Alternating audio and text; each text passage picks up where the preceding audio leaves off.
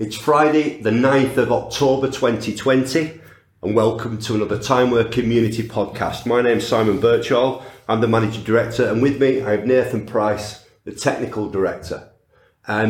This podcast is the monthly overview of the developments that have taken place on Project Toronto. This talk is about concepts and technologies that were completed in the month of September. We've renumbered these, so we're starting at point 21, Nathan. So, list functionality. Could you explain to me what that means, please? Okay.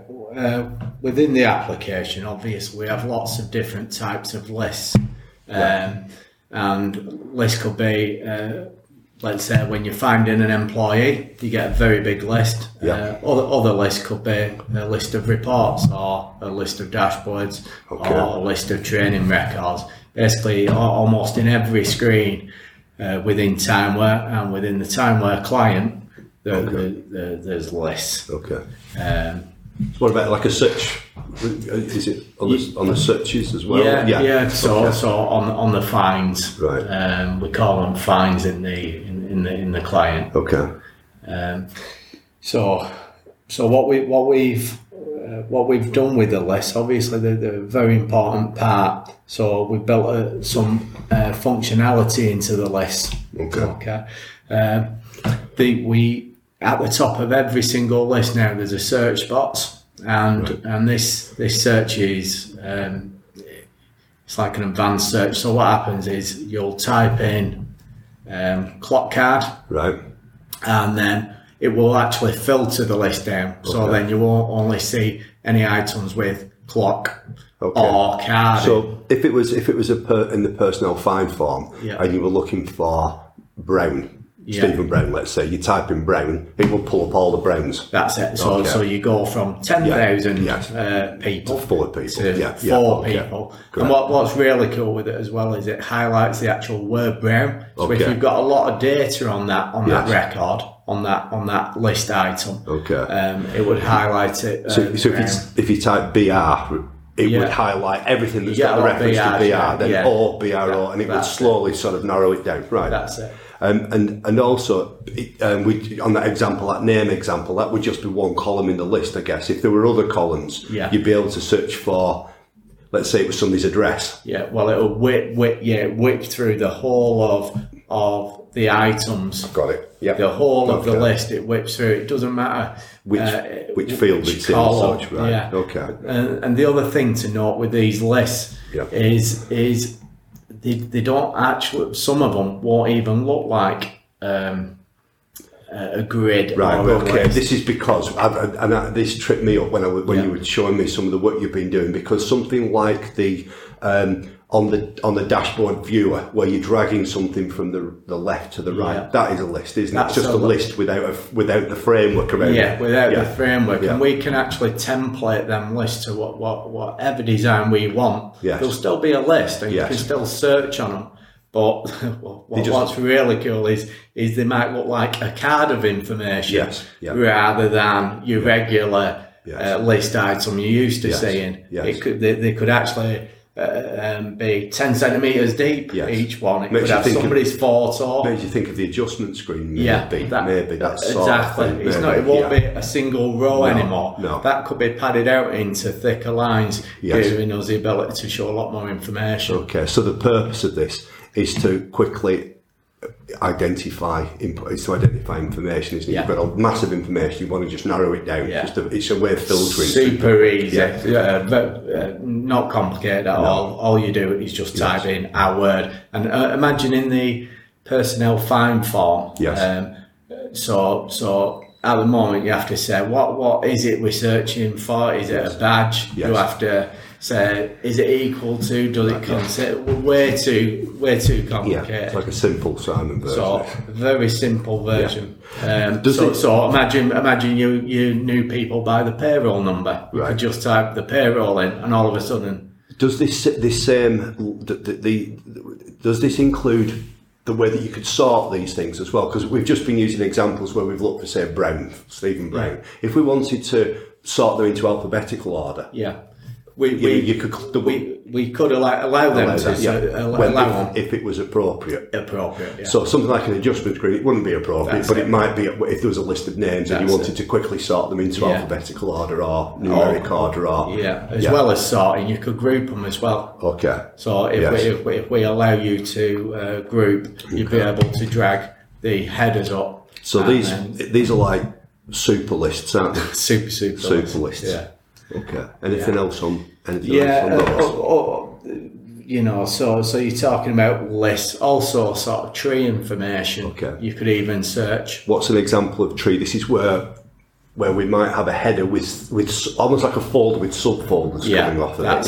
Yeah. So you might have something on the left hand side which is more of a tree than a list. We can use them same concepts on a tree, and you could search for a particular property maybe, and all of a sudden that big massive tree list will just filter down to what you're looking for. Okay, could that be, again, if we were using reports, a report viewer or dashboard viewer, and you had like a header for attendance, and within it there were dashboards potentially. Yeah, you could then search. Potentially. All right. So this is okay. So we're coming to the end. This is list functionality. So this is a new control. It's been added, and we see it being used in several different places. Yeah. Okay. So. We're still on 21, I think. Yes, we are. We're still on 21, and because it's talking about printing, emailing, and the ability to export the list. Yes. Yeah. Okay. So we move on to 20. Sorry, I think that's part of 21. It's mentioned in 21. Okay. What is it? What's the point you're making here? Sorry, I don't know. We have the ability as well. Every single list within Timeware. Yes. We are given the ability to print that list. Yes. Email the list. Yes. Or export the list as well. So this is again we're talking about a super list feature, sorting, narrowing down information, the ability to quickly print off a list. So let's say a manager wanted to. Wanted to print off all the names of all the people called Brown at the company, or all the Bs or whatever. We could do that. You could sort them. You could print them. You could send a PDF to somebody. You could email them. Okay, good. Yeah, and what's really good with the exporting side is you can export to a Word document. You can export to Excel. Right. Okay. Within that, and then and the data. It handles the data better in the spreadsheet. Okay, so should we move on to 22 now? Yeah. Okay, so exports. Yeah. What we've said here. So we've got within user preferences. Yep. So within user preferences, the user can select to use an inbuilt viewer. So could you explain a little bit about the... Yeah, when we export things currently from the current version of Timeware, when you export things, what happens is you'll export something out, and then the only way to see that is to use something like Excel or Word or a PDF viewer. So that them viewers are external to our application, and we don't have any control over that. So what we've included in our application now is internal viewers. Okay. So we've got our own. This is we have a problem sometimes, don't we? Where people we've written a report that runs in Excel and it needs the customer needs Excel running on the server, and they're not happy about that. With Toronto, you've got an Excel viewer built into the application. All the Toronto apps have it built in, don't they? And the PDF viewer and the Word viewer. And what the user has got is the ability to specify which one they want to use. Is that right? Yes. For the different types as well. Yes. So for if you're exporting out a spreadsheet, do you want to use our internal spreadsheet viewer? Do you want to use your associated viewer? So that is usually Excel. That your file associated viewer, or you can even say none. Okay. Because there might be times where actually when you export an Excel spreadsheet, you're exporting it into a shared folder somewhere. Yes. You don't want to see it. It's just getting picked up Sure. by some other service. Okay, good. And this is set within user preferences. Yeah. And they're all individual, so you can decide on each type of viewer how you want it to behave. So this would be something that the implementation team would get involved with, wouldn't they? When they were installing the clients and they were installing the users. Yeah, so they install the clients, configure the users, and then it'd be a case of talking to the users about their preferences, or it could be that the customer's got a sort of a company-wide set of preferences. Yeah. I guess that's what would happen, really. Yeah. Okay. Point 23, which is dashboard report viewer. And this is a really simple one. I think what we're saying here is it just says all user favourite reports, dashboards and exports showing in a favourite section of the ribbon menu. It's just common sense. But basically anything you set as a favourite appears in the ribbon menu as a favourite. Under your home options, which is the equivalent to the old slider option. So instead of coming down the screen, they're going to be going across. All your favourite items are in one place next to your well-used items. Okay. So they all end up under this home tab. Sure. Okay.